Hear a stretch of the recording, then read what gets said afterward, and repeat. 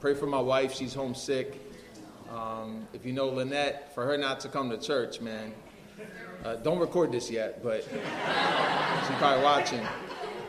But she doesn't have COVID, thank God. We took the COVID test yesterday. She just got a bad one, man, and she's in bed. And just think it's a good way for her to rest. If you know Lynette, she's a runner, man. She's all over the place, so it's good. I'm glad she's chilling at home, and I'm trying to be the best husband I can be, and helping my wife. And so keep her in your prayers. That will be much appreciated. Also pray for our graduation year, this year, to prepare for graduation in 2025. As we read already, we're excited about that. Nervous, don't like transitions. Introverts and people like myself are very insecure. I feel at times, I don't know about you, in times of transitions in life, big ones, is when I feel the most vulnerable, the most worried about the future. All that stuff Jesus said not to do. So pray for us. Pray for the leaders. Pray for our church. And for those of you who signed on to be members and those of you in the process, I just want to say thank you, because that's only possible because the Lord keeps adding to our church people who say that Christ Alone Fellowship is their home church. So we thank you for making that possible for us to move forward and to be a light and to be salt in our city. Our city desperately needs it. We're here for a reason, and so continue to pray for us with that. So we're going to go into Luke 17. Luke chapter 17, verses 11 through 19 is our text. If you know, we've been going through the Gospel of Luke together. We're almost at the finish line. And after Luke chapter 17, we will be going through the book of Acts together to finish Luke's take on what the early church did during its infancy. Luke 17, 11 through 19. Oh, by the way, quick note for moms who are nursing. You can go downstairs. We did set up the room down there. For those of you who have toddlers or little ones that need to move around and do their thing, the room is still available downstairs. So just a heads up on that. Because of the renovation we're taking, that we're doing, that room upstairs will no longer be in use until the end of January. So just a heads up. Luke 17, 11 through 19, starting in verse 11. On the way to Jerusalem, he was passing along between Samaria and Galilee, and as he entered a village, he was met by 10 lepers who stood at a distance and lifted up their voices, saying, Jesus, Master, have mercy on us. When he saw them, he said to them, Go and show yourselves to the priests. And as they went, they were cleansed. Then one of them, when he saw that he was healed, turned back, praising God with a loud voice. And he fell on his face at Jesus' feet, giving him thanks. Now he was a Samaritan. Then Jesus answered, Were not 10 cleansed? Where are the 9? Was no one found to return and give praise to God except this foreigner? And he said to him, Rise and go your way. Your faith has made you well. This is the word of the Lord. Amen. Father, be with us. We desperately need you today. We thank you that you brought us here safely. And we pray for those that are sick. Pray for those that aren't feeling well. For those watching, that you will bring wholeness and healing to them. You are Master and Lord over all sickness, over our bodies, over the earth, over the universe.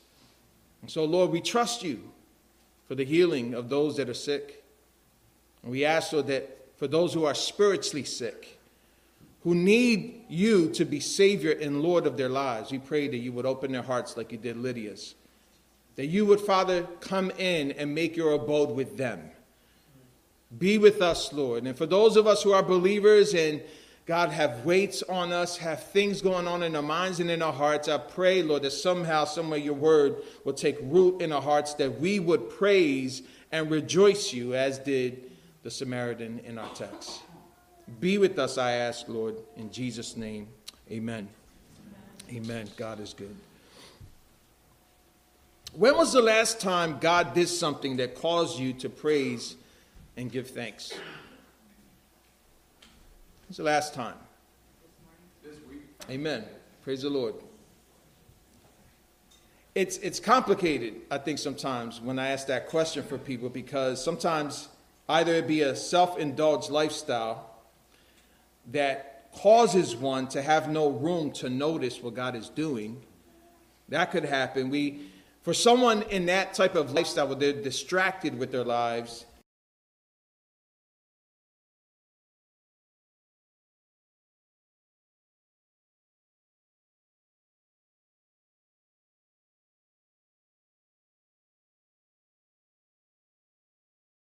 done and is doing.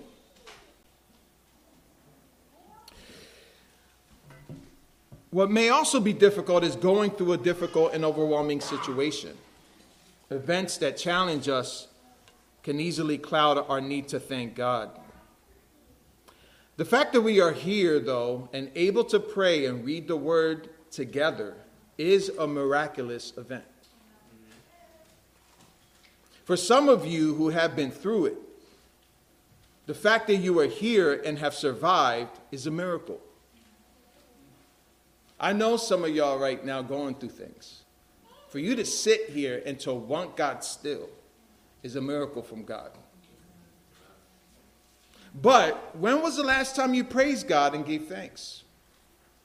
Sometimes praise and giving thanks to God is not conditional on your circumstances, though. Sometimes it does happen where God does something miraculous and good, and then praise comes out. But he demands praise nonetheless, because he's always good. In our text, there was one who did give thanks to God, and it came from someone highlighted as an example so that we understand that thanksgiving and praise, regardless of social status or situation, can be authentic expression, which God receives and considers good. Many come to church to get their spiritual fix to alleviate their guilt. Some people it's a checkbox. My conscience could be clear for the rest of the week just because I came to church. That's not what church is for. Church is for the building up with truth, so that when you're walking through your week, you remember you are to notice God throughout your week. He's there in the midst of bad news as well. He's there during times of abundance. God doesn't change. He ain't go nowhere. He's right here with us. And he wants you to notice that regardless of what the world or what your circumstances are saying to you. This is not to alleviate guilt here today, to pat you on the back and say, yo, you're good, you're okay. No, sometimes life is not okay. Amen. But God is always good. God has not come to give you an aspirin for your guilt. He came to altogether remove it. He didn't come to apply medicine to you. He came to do surgery. And what the 10 lepers needed most was not healing from leprosy. They needed to see Jesus as praiseworthy, meaning they needed a faith that was authentic, genuinely expressed, and fully included into the church is what they needed in our text. They needed praise. They needed to worship God. They needed authentic trust in the Lord more than physical healing. So our outline for today, saints, for those of you who are note takers, point number 1, the request of the 10 in verses 11 through 13, the request of the 10. Second point, the return of the one, verses 15 through 16, the return of the one. And then lastly, third point, the reason for the miracle. The reason for the miracle, verses 17 through 19.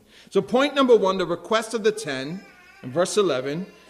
It's important to get some background on what's going on here. It says, on the way to Jerusalem, he was passing along Samaria and Galilee. And after Solomon's death, if you remember our studies in 1 Kings, the northern tribes separated from Judah and Benjamin in the south. Judah became the southern kingdom, while the northern kingdom was initially referred to as Israel. So if you don't know, back in the Old Testament times, there was a split between God's people. There was people in the north, people in the south. And so Jesus travels from the north in Israel to Judah here in our text. And the route that Jesus aimed for was to cross the Jordan all the way down through Galilee, through Samaria to Jerusalem. So he's traveling south. while traveling through Samaria, Samaritans considered anybody traveling from the north to the south to Jerusalem as something offensive, because the Samaritans didn't believe Jerusalem was the main, point of location for prayer. They had another mountain they were praying to. We have a record in Luke chapter 9, verses 51 through 53, that tells us that, but the people did not receive Jesus because his face was toward Jerusalem. So Jesus made it very clear, I'm going to Jerusalem because that's the place where we ought to worship. And Samaritans were saying, nah, that's not it. Mount Gerizim is the place. So there was beef about that. So on his way to Jerusalem, verses 12 and 13 tell us, verse 12, as he entered a village, he was met by 10 lepers who stood at a distance. Verse 13, and lifted up their voices, saying, Jesus, Master, have mercy on us. So what is a leper? Well, they suffered from a form of bacterial infection that affected the skin, and because of it, they were considered ceremonially unclean. And people saw it as a danger to getting others sick in the community. The bones and the marrow were also infected with the disease. So the joints of the hands and feet lose their strength. And the body's limb and the whole body can become deformed and unable to do essential functions. This is not a pretty sight. Lepers did not look attractive. They looked very sick, very ill, and considered unclean and unable and unfit to be in community with God's people. Luke tells us that they stood at a distance, most likely because they had leprosy. And this was because Leviticus 13, 45 through 46, it says, the leprous person who has the disease shall wear torn clothes and their hair is to be hung loose, and he shall cover his upper lip and cry out, unclean, unclean. Verse 46, he shall remain unclean as long as he has the disease. He is unclean. He shall live alone. His dwelling shall be outside the camp.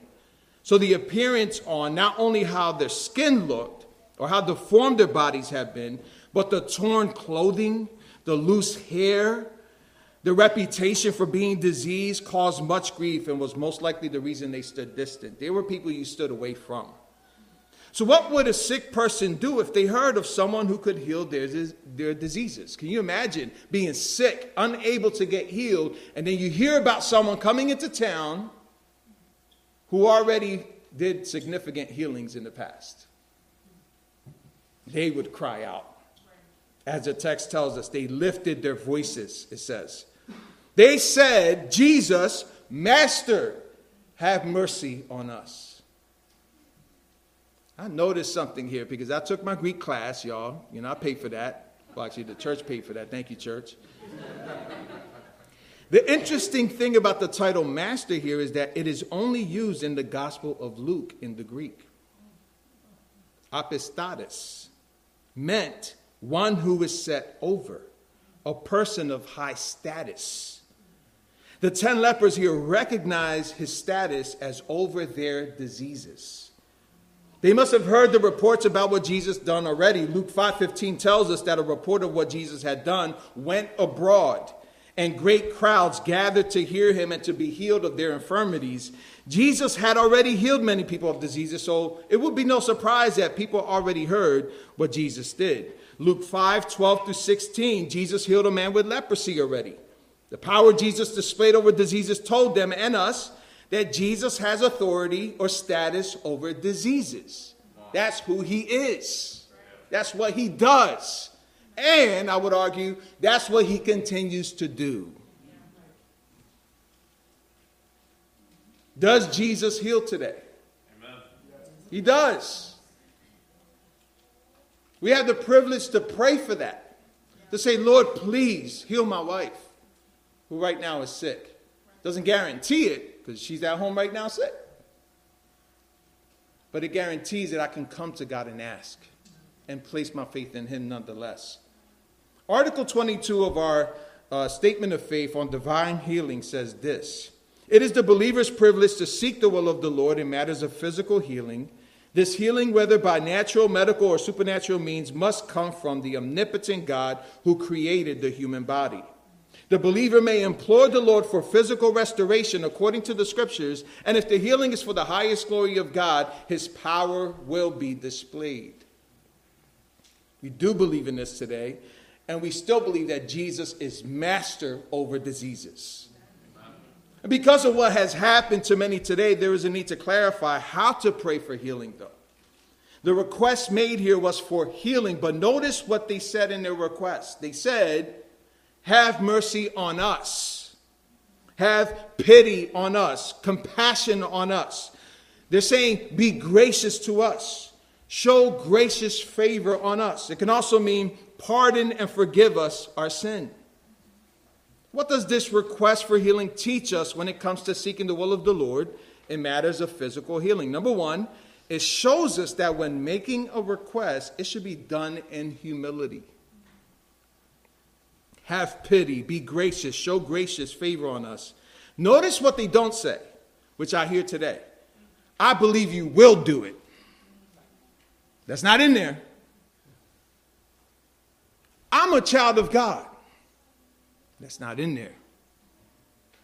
I hear that. I came from that.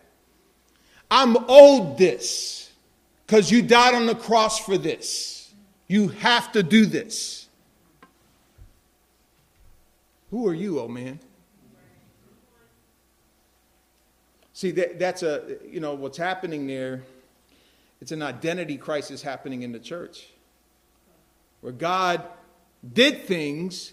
There are imperatives that God did. He did heal us of our diseases. He did do what he did. But it doesn't guarantee that when you wake up and sick that he has to heal you then. Or that circumstances are running in your favor then. God, I need this to happen. I need this. No, you know what you need most? Is to do what the leper did. Trust in the Lord. He knows what he's doing. Job understood this very well, didn't he? The Lord gives and the Lord takes away. Oh, I believe you'll do it, Lord. You have to do it. I'm a child of God. Jesus, you have to do this. You don't see that in the text, do you? The second thing, it shows a belief that Jesus is master. Jesus is over diseases. Jesus is over all things. The status of Jesus is above all things. And he proved this already in the healings he had performed already. Do you believe this, saint? Not just over disease, but over all things. Can you call Jesus today apostatis, master? Can you say that in situations that are out of your control? Can you still call him Lord when things are falling apart? Can you still trust that he knows what he's doing when you don't know what he's doing? Been there, done that, and messed up. I wish I can go back and be like, because now it makes sense why the Lord allowed some things to happen in my past that I didn't understand. Now it makes sense. The pain I went through was so that I can communicate that pain to someone who's going through it today. There's a reason for your pain. There's a reason for suffering. And it's always to help somebody else through theirs. We look at the story of Job, and I thank God for that story. It makes sense. At the end, he said, Lord, I've heard of you with my ears. But then he says, but now my eyes have seen you. He went from hearing about God in the beginning when he was offering sacrifices and blessed abundantly, went through his suffering, then came out and said, I heard of you, but I seen you in my suffering. That's the purpose of it. Suffering teaches us. It taught the Lord, it says in Hebrews. He learned much through suffering. Do you believe this? It took leprosy for the 10 here to get desperate enough to believe Jesus to be the master that could heal them. What would it take to know what they said for today? This is how we are to request of God. It should be in faith that he is over all things. What did Jesus do with this request? Verse 14, when he saw them, he said to them, go and show yourselves to the priests. And as they went, they were cleansed. Straight from Leviticus chapter 13. It says that when a person has on the skin of his body a swelling or an eruption or a spot, and it turns into a case of leprous disease on the skin of his body, then he shall be brought to Aaron, the priest, or one of his sons. And so leprosy made someone not only unfit to be social, but also it made them ceremonially unclean. So Jesus wanted them to be examined not only to confirm that their diseases were healed, but also he wanted them to be restored into community. But not only that, there's something else that happens here that will display something very important, man. It's just mind-blowing when you read it. We'll see this in the return of the one of the 10 healed in our second point, the return of the one in verses 15 through 16. Notice that Luke tells us that there was only one of them that came back. I found out that there's debate as to whether he actually went and got examined. Calvin said that it was somewhat uncertain, but more probable that he was the one that came back, because it says that when he saw that he was healed, he turned back.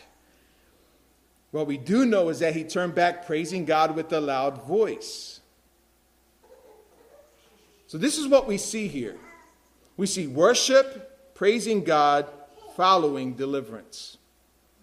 Worship, praising God, following deliverance. This was a reaction to the master and how he displayed his authority over all diseases. One definition of praise can be defined as attributing greatness to someone. Giving glory is the result of finding someone worthy of glory. It is to think, suppose, or judge something as praiseworthy, to extol, to magnify, to adore, to worship. It is an expression of acknowledging someone as worthy of dignity, excellence, and majesty. So praise is an experience caused by the truth of what God has done as a result of his character. Praise is the result of knowing God. Amen. Have you noticed God? Have you noticed his goodness? Have you noticed that he's gracious to us, man? Us being here and actually desiring to hear what I'm saying to you today from the word is a miracle from God. It took a lot for some of us to be in church, just to stay in church, just to stay within God's people, because all of life for some of us right now is falling apart. It doesn't make sense. But I can still praise because I notice that even through it, I'm seeing God. I'm seeing God. I'm trusting in God. He's still good. Listen, not only did the one who returned experience healing, but they also experienced a deep need to adore and worship because of the healing they received. Because of who this person is, it would have been controversial in the ministry of Jesus. Verse 16 tells us why. Let's read it. And he fell on his face at Jesus' feet, giving him thanks. Now he was a Samaritan. In Luke 5:12-16, Jesus healed a man who had leprosy, and the man did the same thing. Fell on his face at the feet of Jesus in humility after he was healed and gave thanks. There was praise, and now we see thanksgiving. Why is giving thanks here significant? Like, isn't this what you're supposed to do? Well, it's important because of who's giving it. Luke tells us that this was a Samaritan. Why is this significant? What's the big deal about a Samaritan giving thanks? I mean, that's the obvious, right? If you were sick in your body and someone prayed for you, or the elders of the church prayed for you, and you got healed, wouldn't you say, "Thank you, Lord"? Right? That's natural. That's what you're supposed to do. But what's the big deal here? It came from a Samaritan. It came from someone who was considered unclean. It came from someone who was considered a foreigner. Now, there's some history here. It's interesting because Jesus is not a people pleaser. He's not out to please the crowd or the group that he was involved in. During intertestamental time, Jews were enslaved by Samaritans. The Samaritans also disrupted the signal fires that conveyed the arrival of the new moon to Jewish residents beyond Judea. So Samaritans were giving Jews a problem already. In the initial years of Jesus' life, check this out, Samaritans desecrated the Jerusalem temple by spreading the bones of the dead in the temple courtyard. Moments before the priests were opening the gates for the Passover, they spread the whole floor out with unclean bones.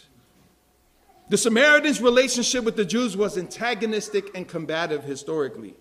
This also happened on the end of the Samaritans, who were subdued by John Hyrcanus, a Jew in the Samaritan city of Shechem. Hyrcanus, when he seized control of Shechem, full of Samaritans, enslaved them. He also demolished their temple that was situated on Mount Gerizim. So the history here was one of beef.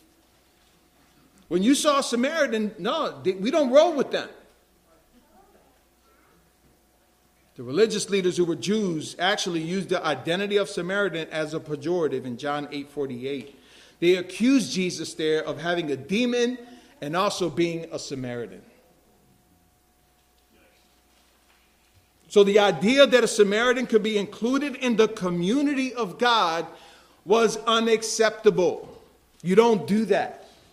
The fact that Jesus had him examined so that he would be declared not only clean, but able to be included in the community of faith was taboo.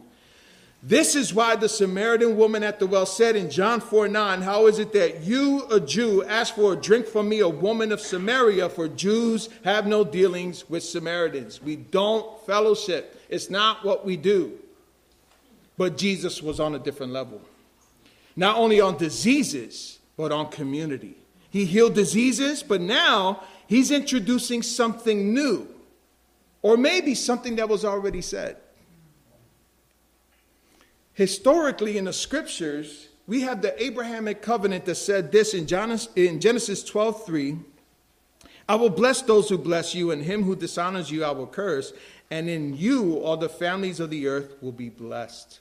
Notice it doesn't say just those who have been circumcised. All the families will be blessed. Isaiah 49:6. It is too light a thing that you should be my servant to raise up the tribes of Jacob and to bring back the preserved of Israel. I will make you as a light for nations, that my salvation may reach to the ends of the earth. That's the plan. Lord, all the families of the nations shall worship before you. Psalm 22:27. That was the plan. This is not new news. This was the plan the whole time. The plan was that God, through the promised seed of Abraham, would include and bless all nations. All nations, all classes of people, every male and female, no matter ethnicity. All people of the world will come to faith in Christ. That is the promise. So even with the historic hostility and hatred, Jesus prioritized the inclusion of someone like a Samaritan into the community. He healed more than the diseased here. He brought to him faith, which is what the community of God is. Community is not conditional on social status, skin color, or socioeconomic achievement. It don't matter if you're broke here. If you got $500 negative in the account, I mean, that's poor stewardship. You need some counseling here. But it doesn't mean you lost your salvation. With someone who has $100,000 in the bank account, that don't mean you're somebody important. God don't care about bank accounts. He don't care about skin color. He don't care how tall you are, how short you are. He don't care what you are. He cares about who you are. There are many today who act like the religious leaders in our text who didn't want foreigners in their community. But Jesus in this passage teaches us that community is one of faith.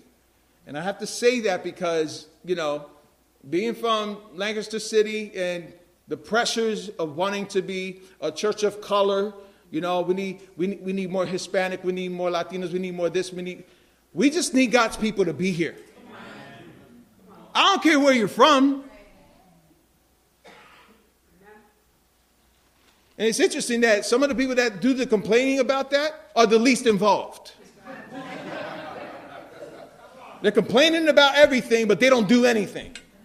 Why don't you just usher for a couple months and then holler at me about some challenges we have at Christ Alone Fellowship? See, community is something that the master does, regardless of where you're from. Notice that 9 others didn't return. Luke points out the one as the Samaritan to say that the other 9 may have not been Samaritans. In verse 18, he called the one Samaritan a foreigner among the 10. That's implying possibly that the other 9 were Jews. What is the purpose for this being recorded in the scriptures here? What is the reason for this? I believe the following verses answer that. On the last point in closing, the reason for the miracle. Verse 17, Jesus answered, "Were not 10 cleansed? Where are the 9? The 10 were healed, but only the Samaritan returned." Why? Well, they received what they wanted without regard of what Jesus deserved. They got their blessing. They got what they came for. Sadly, that still happens today, saint. This is an excellent reminder to be careful about what you ask for and what you do after you get what you have requested. God answers prayer. And he blesses. But he doesn't do it so that you're satisfied with that. You're still as much in need of the Lord at that time when he answers prayer as you were before. See, abundance chokes out our desperation of him. That happens. When I'm so blessed and everything's working out in my favor, man, my bank account, man, everything's going good. Everything's just falling into place. Do I know I still need the Lord then? The ones who didn't return, who I believe to be those who were not foreigners to the community, didn't return to give thanks. They got what they wanted without regard to the one who displayed what the Messiah was supposed to do. They got what they wanted, but not what they needed. They needed to return to the Master, to give glory to God and to give thanks. We need to do that. It's not that we're supposed to do that. Praise and worship of God is what you need. Did you ever see it that way? We often think, maybe incorrectly, that God needs it. God don't need you to worship him. He demands it because it's the true thing a believer's supposed to do. It's commanded. So we need to develop a desire to delight in the commands of the Lord to worship him. You're not pulling my teeth to raise my hand up on a Sunday. Even if the worship team, I love our worship team. They do a great job. But what if they're off on a Sunday? Right? One of the sisters jumped ahead on the verse, and it just kind of like throws us off a little bit. And then the whole worship experience is ruined. You know, people judge a church that way. Oh, I don't like the worship. So I got to go over. Excuse me. When was worship about you? Oh, the children's program. When was it about you? Well, Pastor Lowe's, man, he be saying stuff. Well, as long as it ain't heretical. We need to worship God. I need to worship God. Just like I need to read his word. I need to pray to God. I need to read his word. I need to worship God because that is why I was designed. It's who I am. It's what I am. That's what I do.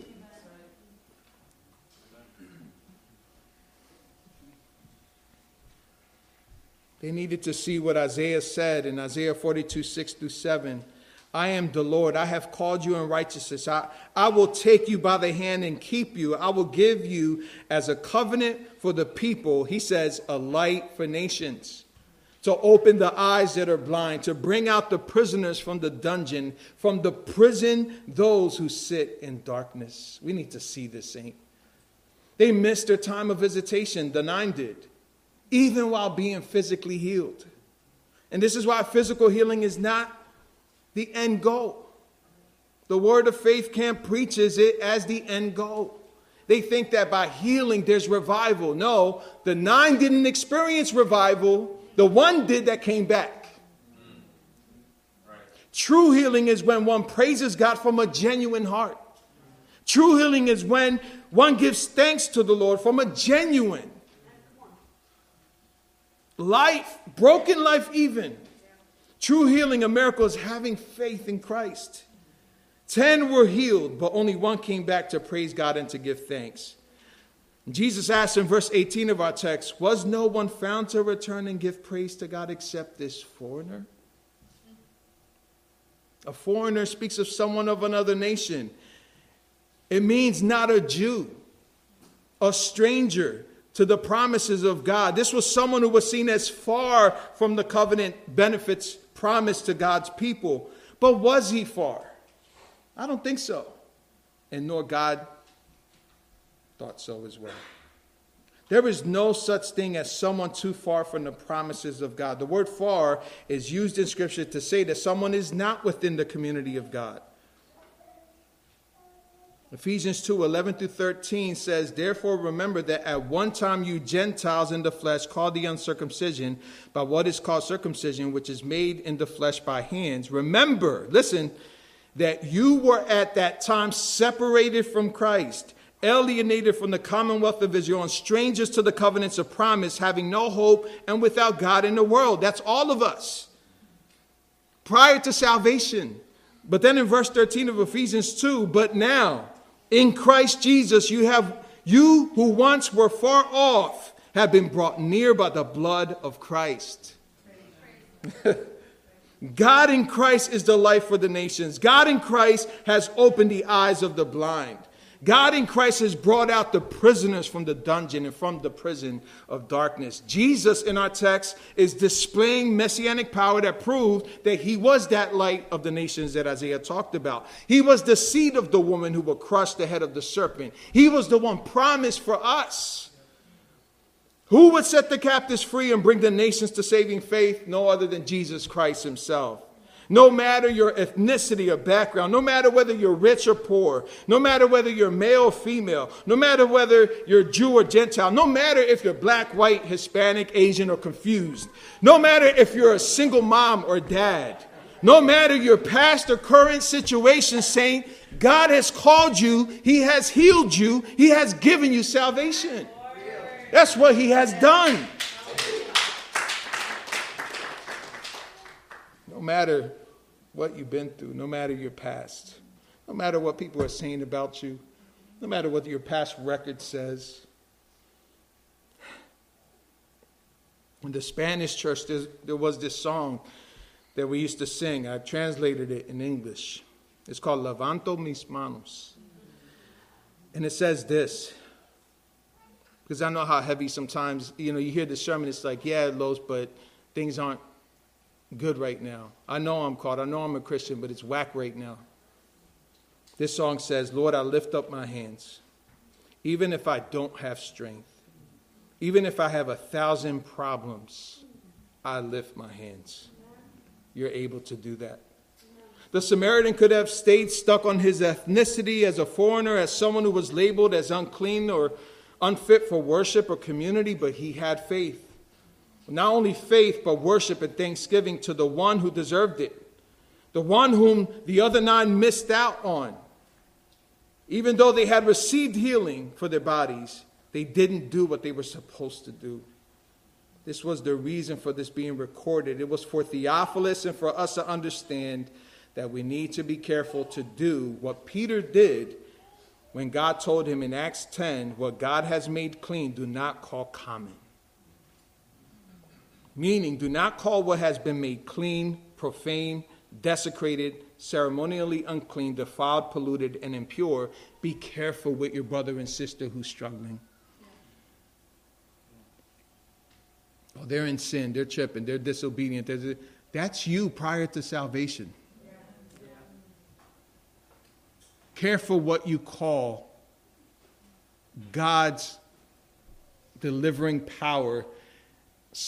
Someone who's a believer in Jesus Christ but struggles, careful calling them unclean. And you know what? You don't have to say it with your mouth. You might be doing it with your actions. They're not coming over my house. Well, if only God did that with us. No one is too far and dirty for God to reach and clean.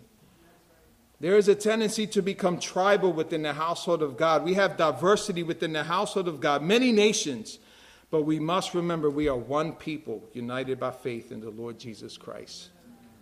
Even a Samaritan considered unclean and unfit for fellowship had faith. Therefore, Jesus said in verse 19, he said to him, "Rise, go your way, your faith has made you well." Praise the Lord. Charles Spurgeon said, "Faith healing is grand, but faith enduring is grander." So yes, Lord, we need healing, we need deliverance, but more than that, deliver our hearts and install faith in us. So Lord, we ask that you will be with us. We beg that you will be with us, and may praise and worship be released from our mouth, giving you